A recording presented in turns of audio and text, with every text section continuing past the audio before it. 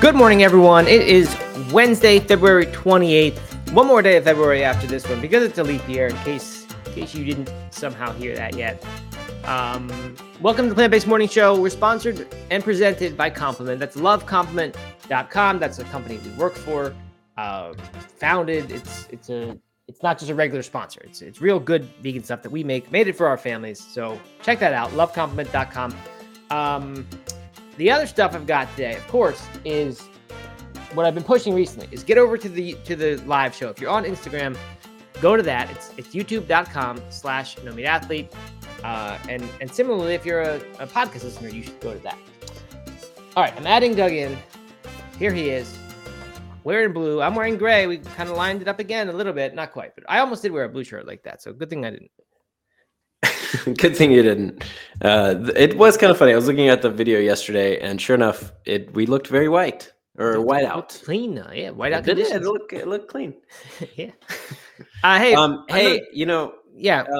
Speaking of leap year, I heard an argument that everyone should get off the 29th because it's kind of an unpaid work day.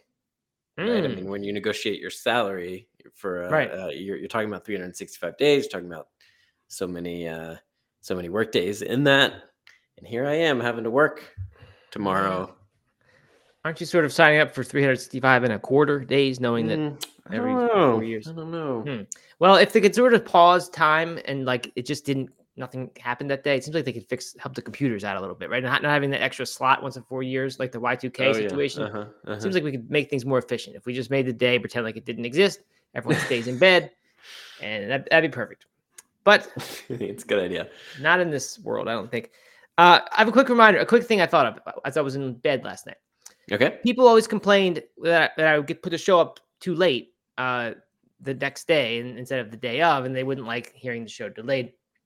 I've been really good about that since we've converted over to the Outlier Health Podcast, which of course is the new name of the show or the feed that we're on, as well as the YouTube channel, youtube.com/NoMeatAthlete. But all this time, you can just go to youtube.com/NoMeatAthlete, subscribe there, and you get it immediately, right? Even if you can't make it on a live basis. Immediately. There's no delay. Right. Even if you're not subscribed, as soon as the show's done, it goes there. I mean, it goes there in real time, and then it's there forever. So if you don't like waiting, even now the 3 or 6 hours or whatever it takes me to get it up the day of, you can still go there. So there's one more reason to go to YouTube, subscribe, like the videos, turn on notifications with that little bell button. Just do that. That's where we're focused now. And if you like the show and you want to support it, that's the way to do it. And it's better. I don't disagree with any of that, Matt. Uh-oh. Oh, good. Are you still there? Still here. Am I still on Instagram? Yeah. Well, no, you're going from Instagram. Uh-oh. Quick pause while Doug rejoins Instagram. I forgot to pin the link anyway. Okay. I don't disagree with any of that, Matt, but I will say, for all the people out there who prefer the podcast, that you can't really listen to a podcast on YouTube without watching it. If you close the app, it closes down. Yeah, but you can do that. I've done it before. You put your phone in your pocket, leave the thing running. You don't need to close it. Drain the battery of your phone. I don't know. The battery. I mean, but you're right. YouTube is the place to go. So what? So what was your point? That my point was podcast listeners unite. They don't need to listen to us. They can just stay on podcast. Okay. You might have to add me back into Instagram. Sorry, I think I screwed something up. Okay, I'll do that. Gary Luke is here live for the first time. Welcome, Gary Luke. Love first timers. Feel free to jump in, share your opinions, go head to head, toe to toe with Garuda Legends if he shows up and has some dissenting opinions. We'll see. Anyway, good morning to everyone who's here. Alex Turton, Mr. Jeffrey, Anne Marie, Stephen Dunn, Phyllis Hauser, Kate, a.k.a. Rivercat, Larry Libby, and Big Meaty X-Claws are here so far, plus some others who aren't commenting yet. All right. I got a little bit of news. Last night, Doug, I finally broke out the Trader Joe's tofu sheets that I've had in my freezer and really forgot about since I bought them, must have been a month or two ago. Didn't know what to do with those things. They're actually called tofu. People call them tofu skins, but Trader Joe's calls them tofu sheets. I'm not sure what the decision is with that. I don't even know if it's the same thing because I've never had them before, but it seemed like it was the same thing, the way they're described. apparently they have like they're sort of like a shredded meat texture. They're not shredded, but if you chop them up, they become like shredded meat. So we made, we've been having this pizza on the big practice night every week when we don't have time to cook. So we made barbecue pizza because we made some barbecue sauce last week. So we had that left over, made barbecue pizza with the tofu skins, red onion, chopped serrano, pepper, sprinkled cilantro at the end. And it was actually very good. The tofu skins have a very nice texture. They're kind of chewy. I think it could have been a little bit. Them? Sorry, maybe I missed something, but how did you prep them? Yeah, I didn't tell you. Okay. The instructions from the Trader Joe's thing say you open up the package, it's all in one. It's frozen in one stack, so you can't separate them. You have to use it all at once. So you microwave it for 2.5 minutes, and then they're hot and separable, the sheets. And then I sort of chopped them into roughly the size that shredded meat pieces would be on the pizza, and just sprinkled it over top. But in hindsight, it would have been better if I had like marinated them or something first. Because first, they're really good in soaking up flavors, people say. And then like maybe even cooked them in a pan a little bit to kind of dry them out, compared to just putting them on the pizza. So next time I will do that. But they, even as it was, they worked out pretty well. So they were good, and they weren't that expensive. I mean, it was a good thing. Huh. So Alex, what did they turn into on top of the pizza? I don't quite understand.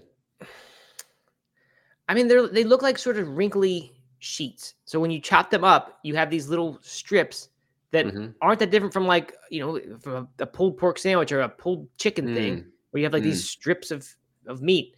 It was basically like that. Yeah. And I mean, the texture was kind of similar. It wasn't quite as chewy as those things were, which is why I would like to dry it out more. But okay, it was very cool. So yeah, if anyone has any suggestions with tofu skins or tofu sheets, what else to do with them? I heard stir fry is a common thing people do, so I'll give that a try next time I go get some at Trader Joe's. Mr. Alex asks if they're called yuba, if that's yuba makes. Yeah, I don't know what yuba is. Great pasta. I'm looking. I Googled it right now. Tofu skin is also commonly known as tofu sheets. Well, if I type in yuba noodles, it brings up tofu skins as the other kind of tofu skins called yopi, fujha, and yuba, as it's known in Japan. Okay. So maybe it's the same thing. This says yuba is soy milk skin formed during tofu making process. So yeah, I think it's the same thing. I never knew that. I never knew that was what yuba was.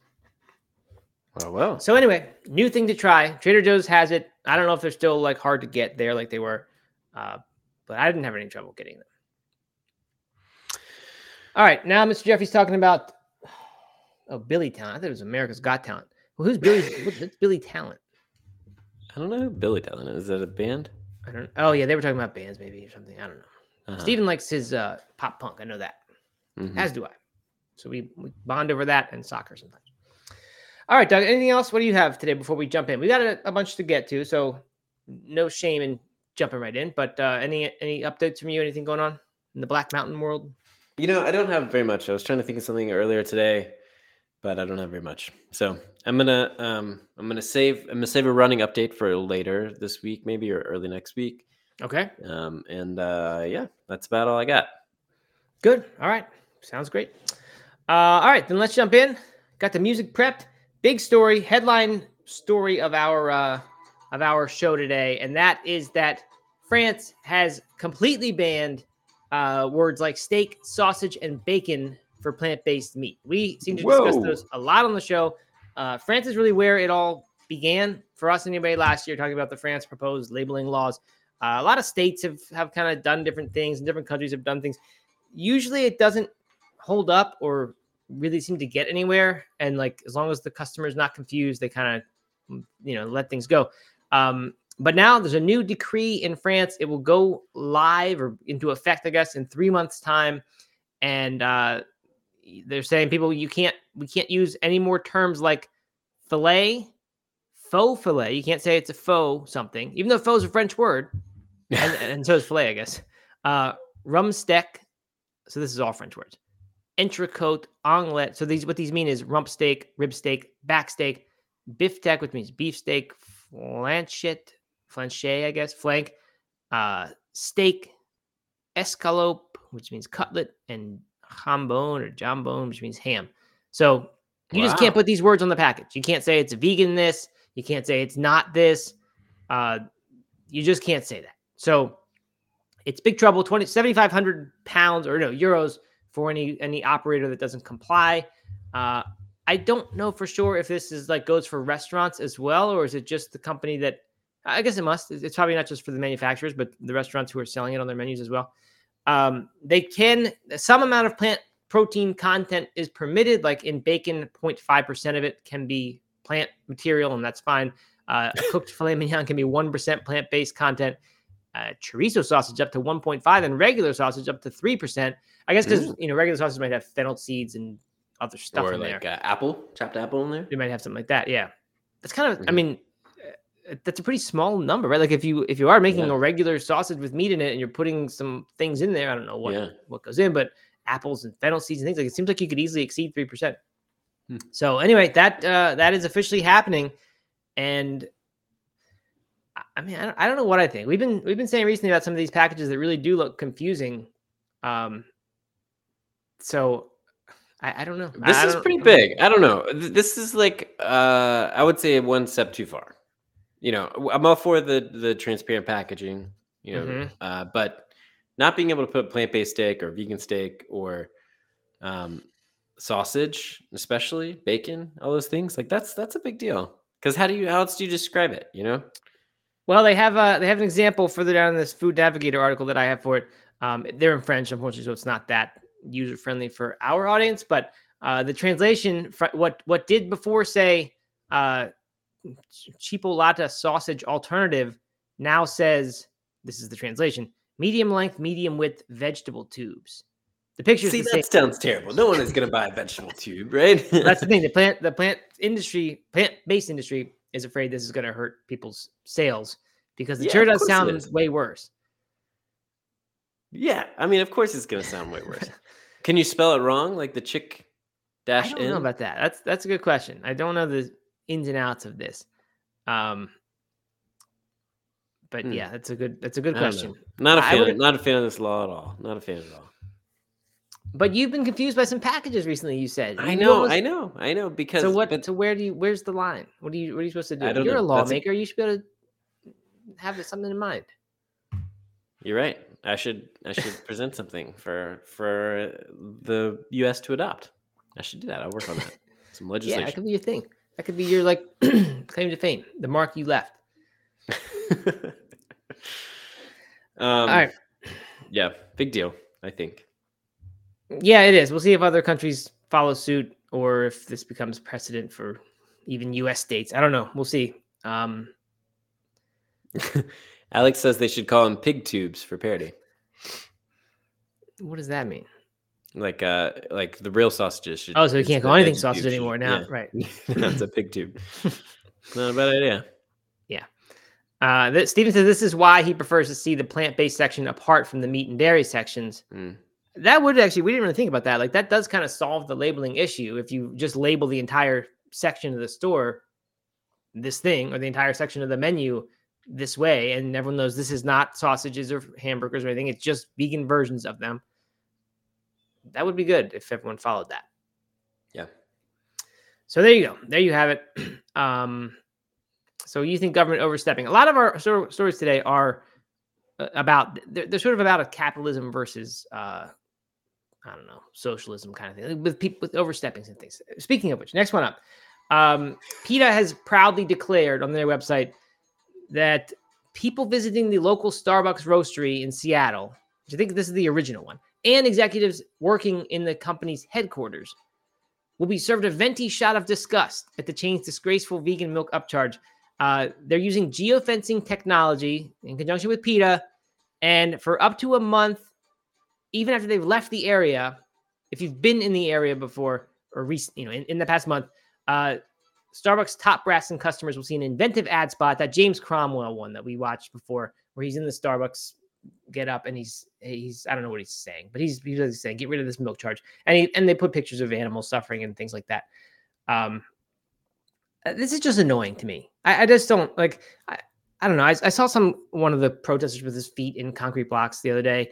I think it was old footage, but I saw it. Fox News was talking about it, and somehow the clip made its way to me in this morning show research. And I just started thinking about it. Maybe you have a good answer for this, Doug. Like, why do we even have to protest stuff? Can't we just say the company's allowed to do what they want? They can charge what they want for their stuff. There's no laws here, or like they're not violating anyone's freedom. It's a company. They can charge what they want for their stuff. Like, why can't we just not support the company if that's a real problem for us? Like, why do we have to stand outside with our feet in concrete blocks and do this geofencing, terrorism on them? It's just dumb. I think calling this terrorism is a far stretch. A couple strong reactions here, Matt. We definitely wouldn't call that. I mean, we get businesses do this all the time, right? Like when you show up to a city and all of a sudden you're getting Facebook ads for something within that city. Mm-hmm. I mean, this is really no different. It's just intentionally targeting people who visit the Starbucks headquarters or whatever it is. Mm-hmm.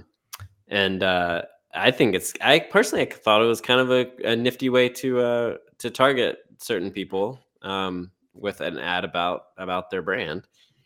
So I had no problem with that at all. And of course we should be protesting. I mean, obviously you want to protest with your wallet, right? Like spend money at the places you value if that's important to you. Mm-hmm. But I mean, this is how social justice is made, is people raising their voice and getting people to back their cause and draw attention to certain issues. I mean, a lot of people don't know about certain issues until attention is drawn to it, and so companies can kind of hide behind the fact that they can get away with things because people don't know about it until all of a sudden someone makes a stink about it.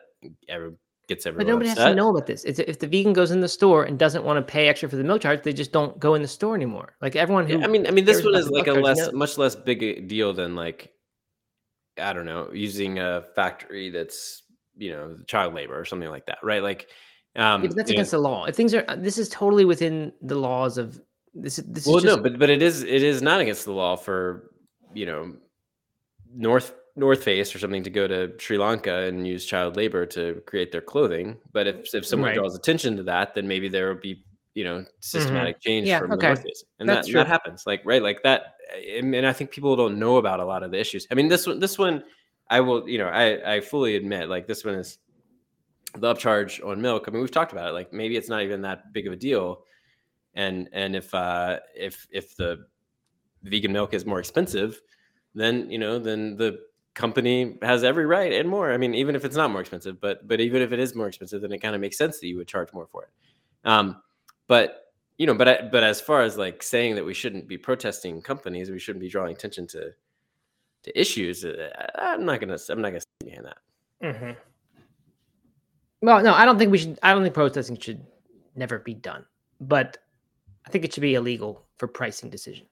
You can't protest the pricing decision. That should be just outlawed. It's just how capitalism works. If you don't like that, go to a communist country or something and just do a whole different system of oh boy. Businesses aren't allowed to charge what they want for their stuff. I don't know. Unless it's some sort of crazy monopoly situation. I understand the anti-competitive, but this isn't that. This is just an annoying upcharge. All right, more stuff that people are mad about. Wendy's is going to introduce dynamic pricing, which is like Uber does when the demand is high, the good old capitalist principles. You can charge more. You sort of it's an auction, right? It's a bidding process. All these sales, and if people who are willing to bid higher can get the stuff that it's more in demand. So they're going to do this.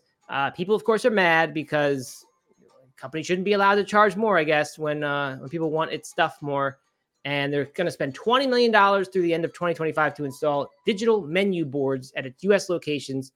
Wendy's is already the highest priced fast food company on the market, at least in the U.S. I don't even know if they are international. And people don't like that.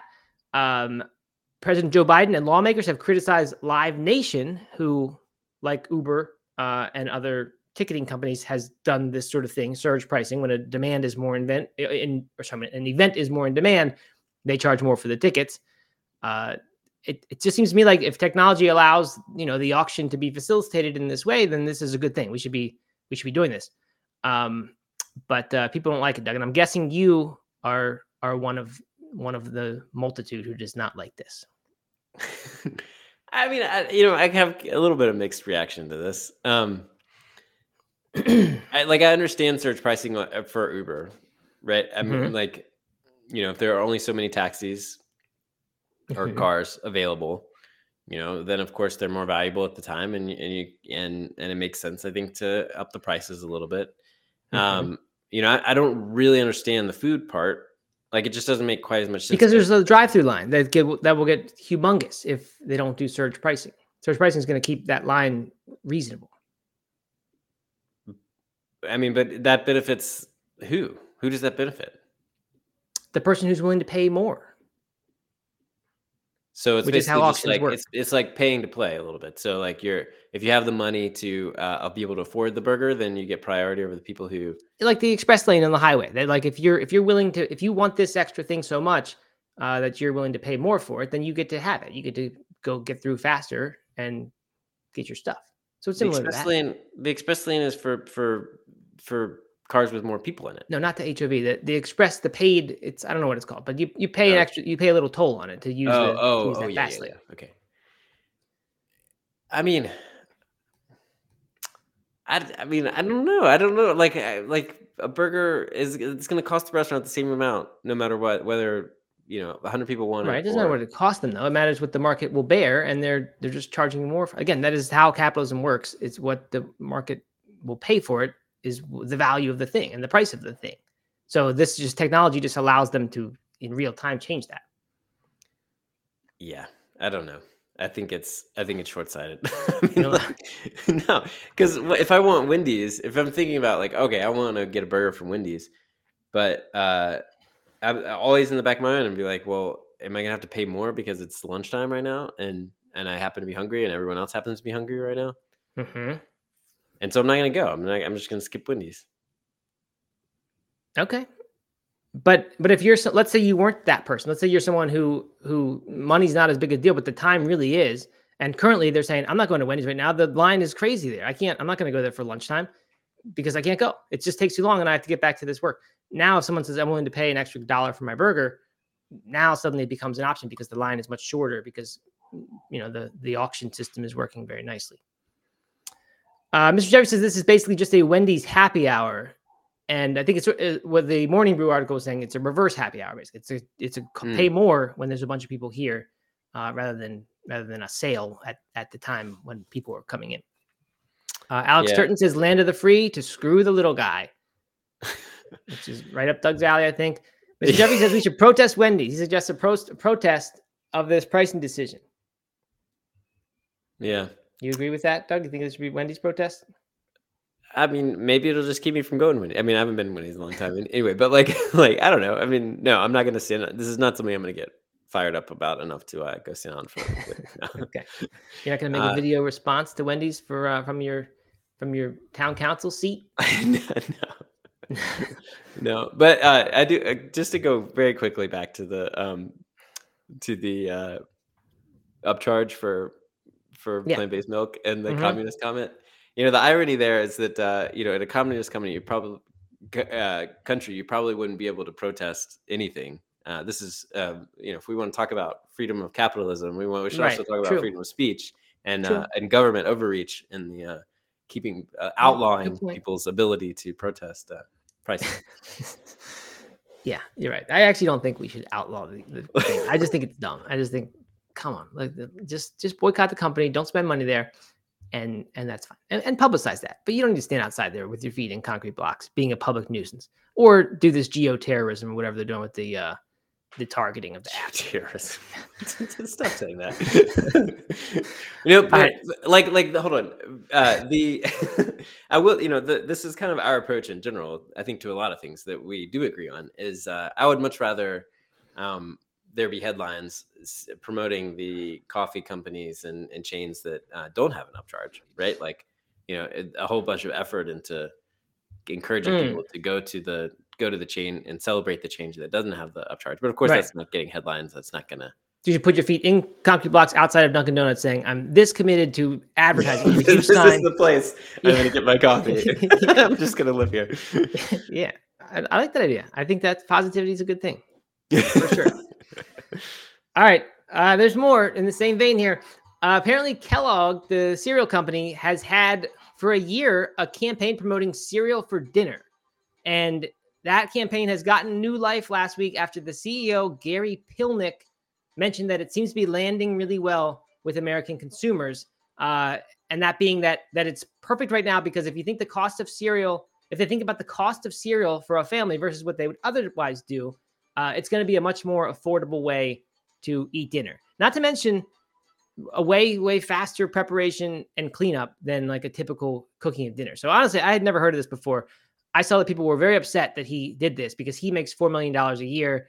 And people were saying, well, is he doing this for dinner? Which is stupid, because he's not saying he's doing this for dinner. He's saying if you have a financial situation, it's not a bad idea. I thought I'd like to do this once or twice a week, have the whole family just eat some grape nuts with a banana in it for dinner. Like the cleanup would be nothing. The cost would be, here's the thing. I don't think the cost would actually be that much lower. But people are just saying like, those things are expensive. Right. The grape nuts are really expensive. That's the thing. I think if you get the sugary cereals, which is mostly what they're selling, maybe it's cheaper. I don't even know. Are those kids cereals cheap? Or they? I don't know. Like I'm sure you can get the knockoff brands that are cheap, but like cereal's not cheap, especially the healthier cereal. Right. It's really not. So someone here said something. One of the comments. I mean, a lot of people are against this. They think it's wrong for the little guys. For these people to say let them eat cake, basically, and saying just have this cheap, nutritionless stuff because that's what you can afford. Someone says the family size cereal box is $10 with milk. That's $3 more. Normal cereal $5 to $8 per box. He said I could get a frozen family lasagna for that. And I think that's a pretty good point. Like I was thinking about this, seemed like this isn't the worst idea I've ever heard. To have a one night a week cereal night, that'd be just a great break from cooking. And I think the kids would even like it. I don't know, especially if we let them have like other cereals. But it's not really that cheaper and that much cheaper at all than like a well thought out cheap family dinner. I mean, I think so. I didn't actually watch the clip, but I saw the headlines about this, and I think that the hate. And correct me if I'm wrong if you did watch the clip, but the hate is more coming from someone who makes a lot of money, a CEO of a large corporation making a lot of money, celebrating the fact that people can't afford a healthier option than just cereal. What do you mean celebrating? Just saying that it's working? Like saying that our campaign is working. Like this is good for us that people can't afford a healthier meal and they have to turn to a cheap cereal. Like, I think that's where the hate came from, more so than like it being a fun change of pace to to have cereal one night a week. Yeah, that's good. That's a good point. It is annoying. I mean, companies that can do well when most people aren't doing well, that's not good, right? They're especially if they sort of root for things to go badly so that they then make more profit. That's annoying, of course. So yeah, people don't like it. Some people who didn't think it was so bad, they said, this is what we did during difficult times in my childhood. There's no need to feel offended. And someone else says, have some Special K for dinner. That's healthier than McDonald's for dinner. And classic oatmeal without added sugar and some real fruits are even better. And like, this is stuff that we tell Doug to eat sometimes. We've said before, you don't need to eat a square meal dinner. Like, if you just can't find something or don't feel like cooking or don't have anything that day, just have some fruits and, some whatever you have around. And like, it's probably going to be a healthier dinner than what you might think of as the classic big square meal. Yeah. I mean, like, okay. So, I mean, you're joking that you would kind of like to eat cereal for dinner sometimes. I mean, like, is it really that bad of an option? No, I don't think so. Because I think it prevents you from eating meal at night too. Good for sleep. It prevents you from eating a 1,000-calorie dinner, which is what I think a lot of people would do. And like, yes, it's not ideal nutrition probably for night after night after night. You'd want to mix it up and you want to get different stuff, but like on a given night, it's probably better for you to do that. Better. I mean, I guess it depends on the cereal, right? And if you're adding fruit, that's another problem. Like it sounds like Special K might be the best option Kellogg's has, and I don't think that's healthy. I'm not really sure what's in Special K. I haven't looked in a long time. But like, do they have? I think Post makes grape nuts. They have Raisin Bran. They have All Bran. So there are some things that are probably just mostly grain and no sugar. Oh, they make. I don't know if they make the Ezekiel brand, but that stuff's coming up. That stuff's good. They might own that brand now. What about Cheerios? Do they make Cheerios? Cheerios have that that chloral whatever pesticide thing in them. It's illegal in the Yeah, but U.S. they're now. heart healthy. They do have the heart healthy stamp. I don't know if Kellogg's makes Cheerios or not. I think so. No, General Mills. Oh, okay. Yeah, I mean, yeah, like if you have the money to afford a decent cereal, a healthier cereal, to have some fruit, it's fine. Like, it's fine. some You have fruit to or have the something money like that to do that you this, can throw on top. Right. A bunch of berries, bananas, stuff like that. A decent healthy milk, maybe fortified in something.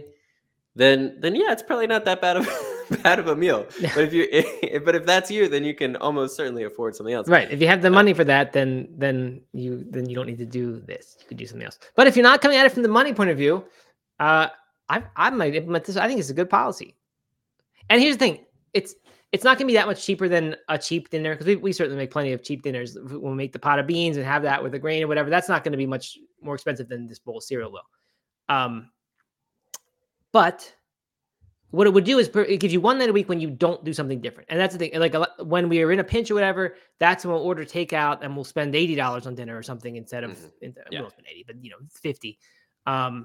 Or go make something that's like you end up buying all these fresh herbs and different stuff, and you realize you just spent $50 or $60 for one meal, basically. Plus you got some extra stuff that's going to last a little bit longer, olive oil bottle or whatever. But that happens a lot to me, where like I think we're cooking a good deal, and I go to the store and it comes back and I've spent $40 or $50. I'm like, I could have done takeout for that. So this would at least prevent that from happening. It's one night a week that it doesn't happen, and you don't have to cook, and you clean up simple. I'm gonna do it. I'm gonna say one night a week we're doing this instead of pizza. Back in my non-vegetarian, non-vegan bachelor days, I did breakfast for dinner all the time, which would be like eggs and maybe a pancake or cereal or oatmeal or something like that. But like, yeah, I mean, that was a little bit more cooking, but definitely, I mean, not that much different than what we're talking about here. And actually, we're getting a lot of love for cereal for breakfast or cereal for dinner in the comments here. Allie says, I have literally eaten cereal for dinner my entire life, once or twice a week. Wow. Anne Marie says, I eat oatmeal for dinner every so often. Alex, like I said, says lighter meal at night, good for sleep. So Stephen has a good comment here, which is grape nuts don't exist over here, but the name does not sound appealing. And I will tell you, Stephen, nothing about grape nuts is appealing, except for some reason I grew up eating grape nuts as like my main cereal. That's what with the cereal we had growing up. And I love grape nuts. I think that there's something very nostalgic about it for me. Yeah, I do too. It has like an odd salty taste, like savory almost. I think that the barley is somehow malted or something, so it's like a little more complex flavor than like just a regular old flake would be. But they are hard. They are like they're like kind of like rocks. They hurt your teeth. they they look a lot like cat food or dog food. If you're not a grape nut eater, then grape nuts are like your least favorite cereal, probably. Yeah, I think that's accurate. I don't know where the name came from. I just looked it up. I was thinking that they seem like the pits inside grapes, right? There's real tannic little seeds. They seem kind of like those things. Yeah, that's what it is. Well, no, that's one tale is that it got its name from its resemblance to grape seeds or grape nuts. There you go. Someone says it used to someone the guy CW Post, who I guess invented it, believed that glucose, what he referred to as grape sugar, formed during the baking process. And so there's your other explanation. Who knows? Anyway, I just had a bowl of grape nuts before the show with some bananas in it. All right, so cereal for dinner. We're not opposed to that here at Plant Based Morning Show. Stamp of approval. No, yeah, I'm gonna do it. I'm not gonna have a planned cereal night, but tonight when we're saying we don't have any dinner planned, and we're like, should we do takeout? I'm gonna say, nope, we're doing cereal tonight. No pretzels, no takeout. We're having cereal, and that's the house rule. And we'll see how it goes. What about some just egg alongside it? Oh, for like breakfast? Yeah. I don't think anyone's gonna go for that. We don't eat that here. Here's a funny story. Not a funny story, but we have not been able to find just egg in a long time, and it really is like my kids love it and they eat it. We'll eat it anytime, and it's easy and wonderful. Well, the other day, Ingles finally restocked the frozen just egg section. And Katie basically bought them out. She bought like 10 packs of the frozen just eggs so that we would have some for a while, because it was sorely missed. Chloe was asking for it almost every day, and we didn't have it. Well, what about the next guy in town? The next Black Mountain resident who shows up wanting his Just Egg, and now you just bought out the store, and now he thinks they never restocked, as far as he knows. That's capitalism, Matt. If Right, we want to limit the number of Just Eggs that people can have, and then move to a different country. Well, they should charge more for it. They should have dynamic pricing that when they realize someone's like, as soon as one item gets grabbed off the shelf, the price goes up just a little bit more, so that you can't do that. See, I'd be okay with dynamic pricing on Just Egg because I'm sure it would be like really low. Because I think we might be the only people that are buying it in all of Black Mountain. That is a good point. Mr. Jeffrey says we should protest Katie. Yep, I think so. All right, a little more here in this weather report, and then the main story is really not going to be very long today. We may not even get to it. All right, another Israeli biotech company. This one called Pluri, Pluri, used to be Pluristem. They've now launched Pluri AgTech, and what they are doing is growing sustainable coffee with plant cell culture to break away from traditional farming methods. We heard before about fake coffee made from barley and different things that was supposedly going to be pretty good, much more sustainable, but and kind of tasted like coffee and still had caffeine. Then we heard about cocoa that was being done in this cell cultured way, where it's actual, lab grown, basically, just like the meats are being done now. This now is the coffee being lab grown, and there are a few details that we wondered about before. It sounds like they don't grow the entire plant, but I'm not entirely sure. At the very least, they're growing the whole coffee fruit, and then the seeds of those are coffee beans, because they need to still dry that, just like traditional coffee would be dried and roasted. It even says harvested, so they may have the full plant there. I don't know. Hard to tell. At that point, are you just growing the plant? Like, right? Exactly? I really don't know the difference. That makes me think that they're skipping the plant. That somehow they're just making the fruit, and the fruit includes its seed, and that seed is the coffee. I have no idea. What I don't get is how can they possibly have enough space to do this, right? Because coffee fields are enormous, and it's one little, like the coffee berries, or coffee cherries, I guess they're called, are like the size of a grape, like a normal sized grape, from what I can tell from the pictures I've seen. And each one of those has 2 coffee beans back to, the flat sides against each other. That's the seed of the thing. So all those had to be harvested. Think how much it takes just to get 1 pound of coffee, how much space it would take. How are they going to grow this much in bioreactors? I just don't understand how that's going to work. It seems like fantasy to me. Yeah, it seems odd to me. It is fake news somehow. Mm-hmm. Anyway, they're saying it's real coffee at scale, reducing water usage by 98% and growing areas by 95%. So not only, so it will take a 20th of the amount of areas of those fields. That's great. So there's your answer. I mean, they can do it in a 20th of the space that from what I was describing. Can they do it in a way that, like, can they, every coffee bean that's grown at a different altitude and with different soil has a different taste to it and all that stuff. And I wonder if they can manipulate that somehow. Yes, they can, because the technology enables the customization of cell cultured coffee with varying levels of caffeine and other compounds. So, I'm sure there's not going to be a button that says, make this go increase elevation or whatever, but I'm sure they can, replicate that by changing the certain amount of compounds. So that's pretty cool. It is really cool.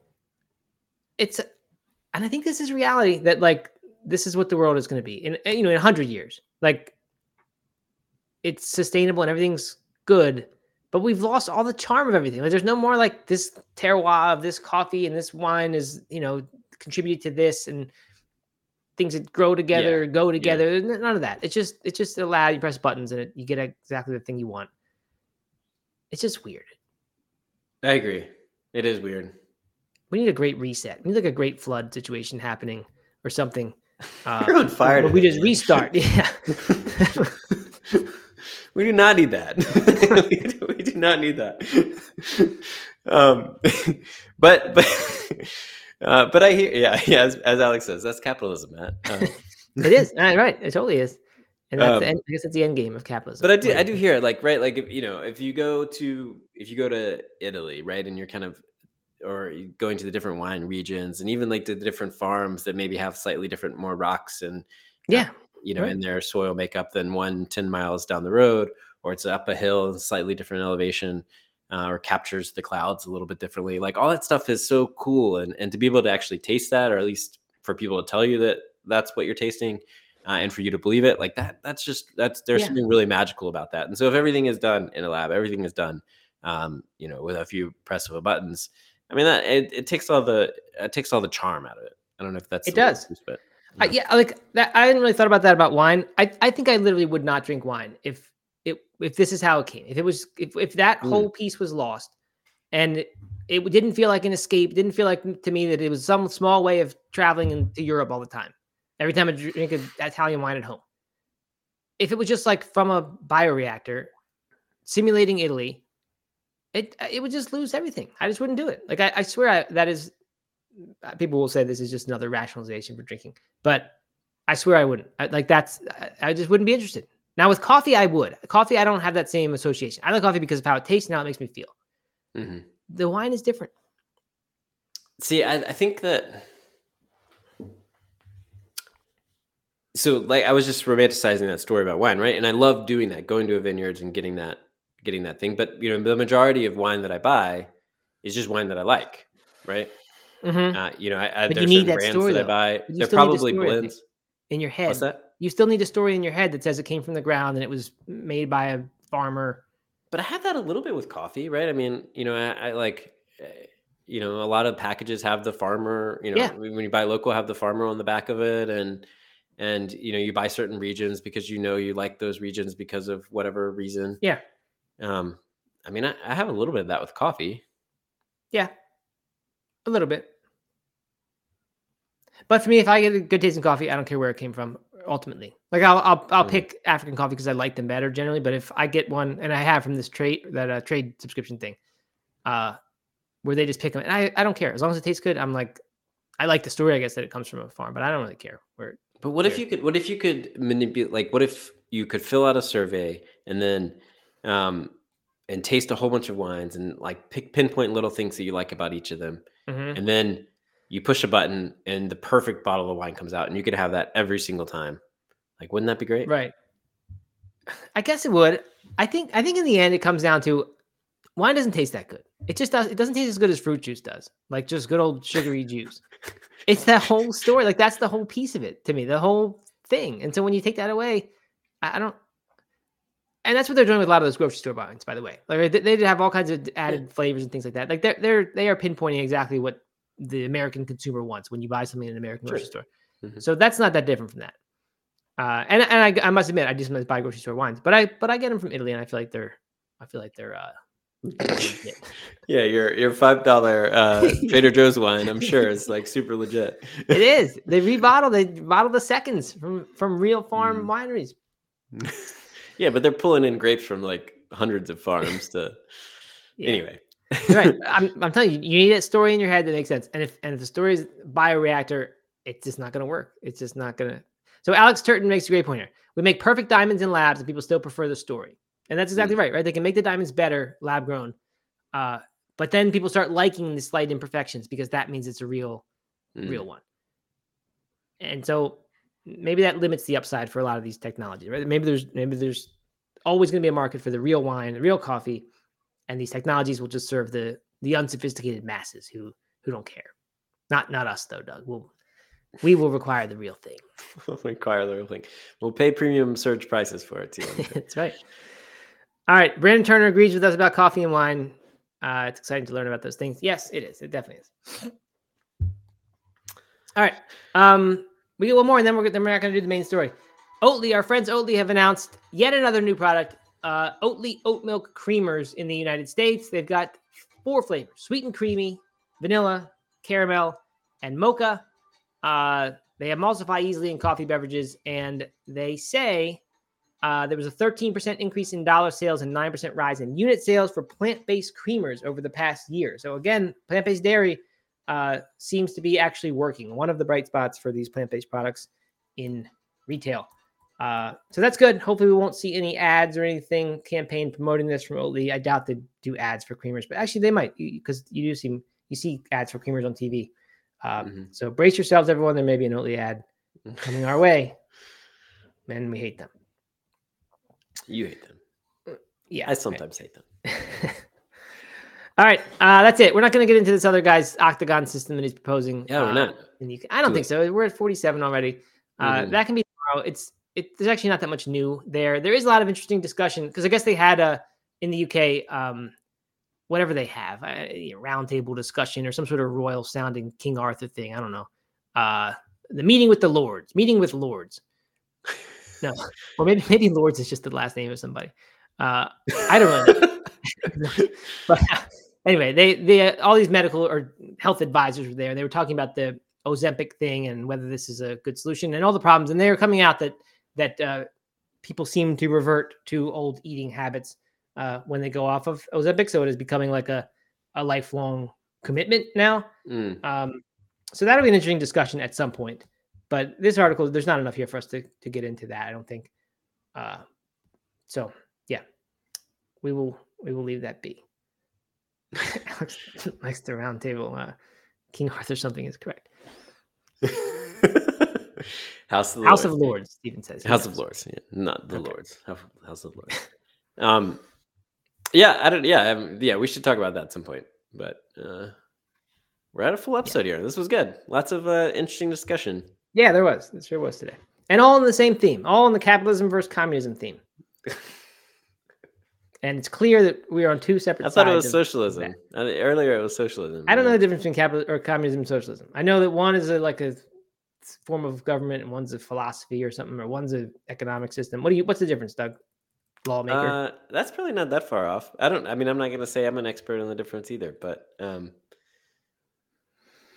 I don't know. I mean, socialism is definitely a philosophy. Let's get to the bottom. I shouldn't even say definitely because I don't even know. Let's get to the bottom here of this. They're actually okay. So this, I thought it was sort of a higher level distinction that was like one's a philosophy, one's an economic system, but there's actually detailed differences. Under communism, most property and economic resources are owned and controlled by the state rather than the citizens. Under socialism, all citizens share equally in economic resources. So there's no government controlling everything in socialism. It's just the people. In communism, you elect the government and they do, and then they get corrupt and then they take everything for themselves. Yes. All right.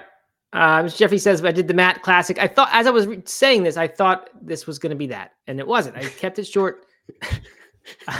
When I say, let's not talk about it, it's basically just this, and then I go into all the details. But I didn't do that. I didn't even touch the octagon system that we were going to talk about. Big Meaty Claus says, Oatly ice cream is good. Yes, we're all fans of Oatly products. It's just the advertising that should be banned, really. It should be banned in this country and many others because it's horrendous advertising, and it's worse than what Pete is doing with the geoterrorism thing. Mm-hmm. And Stephen has rushed to our defense and said that they don't dislike Oatly, just their advertising. So there we go. All right, I should clarify. I don't think Pete is doing terrorism. That is a joke. I misspoke at the beginning about geofencing or whatever it is. Yeah, and then it turned into a joke. Yeah. Okay. All right. All liabilities are taken care of, Doug. We've fixed everything we said wrong. I think so. No one pretended to be a doctor or a lawyer today, so okay. All right. I think we're good. All right. It was a heated pretended episode. To be experts on socialism and communism, but which we clearly aren't. Yeah. All right. Sounds good. We'll be back tomorrow for our last show of the week. This was the main normal show of the week. Tomorrow's the sliding out show of the week where it gets jokey. We go to Best Life Online or Eat This, Not That. But today was the big intelligent discussion. So hope you enjoyed it. Sure. Mm-hmm. Yeah. Yep. Thanks everybody for coming. Be sure to smash that like button, and we will see you tomorrow. All right. Sounds good. Bye.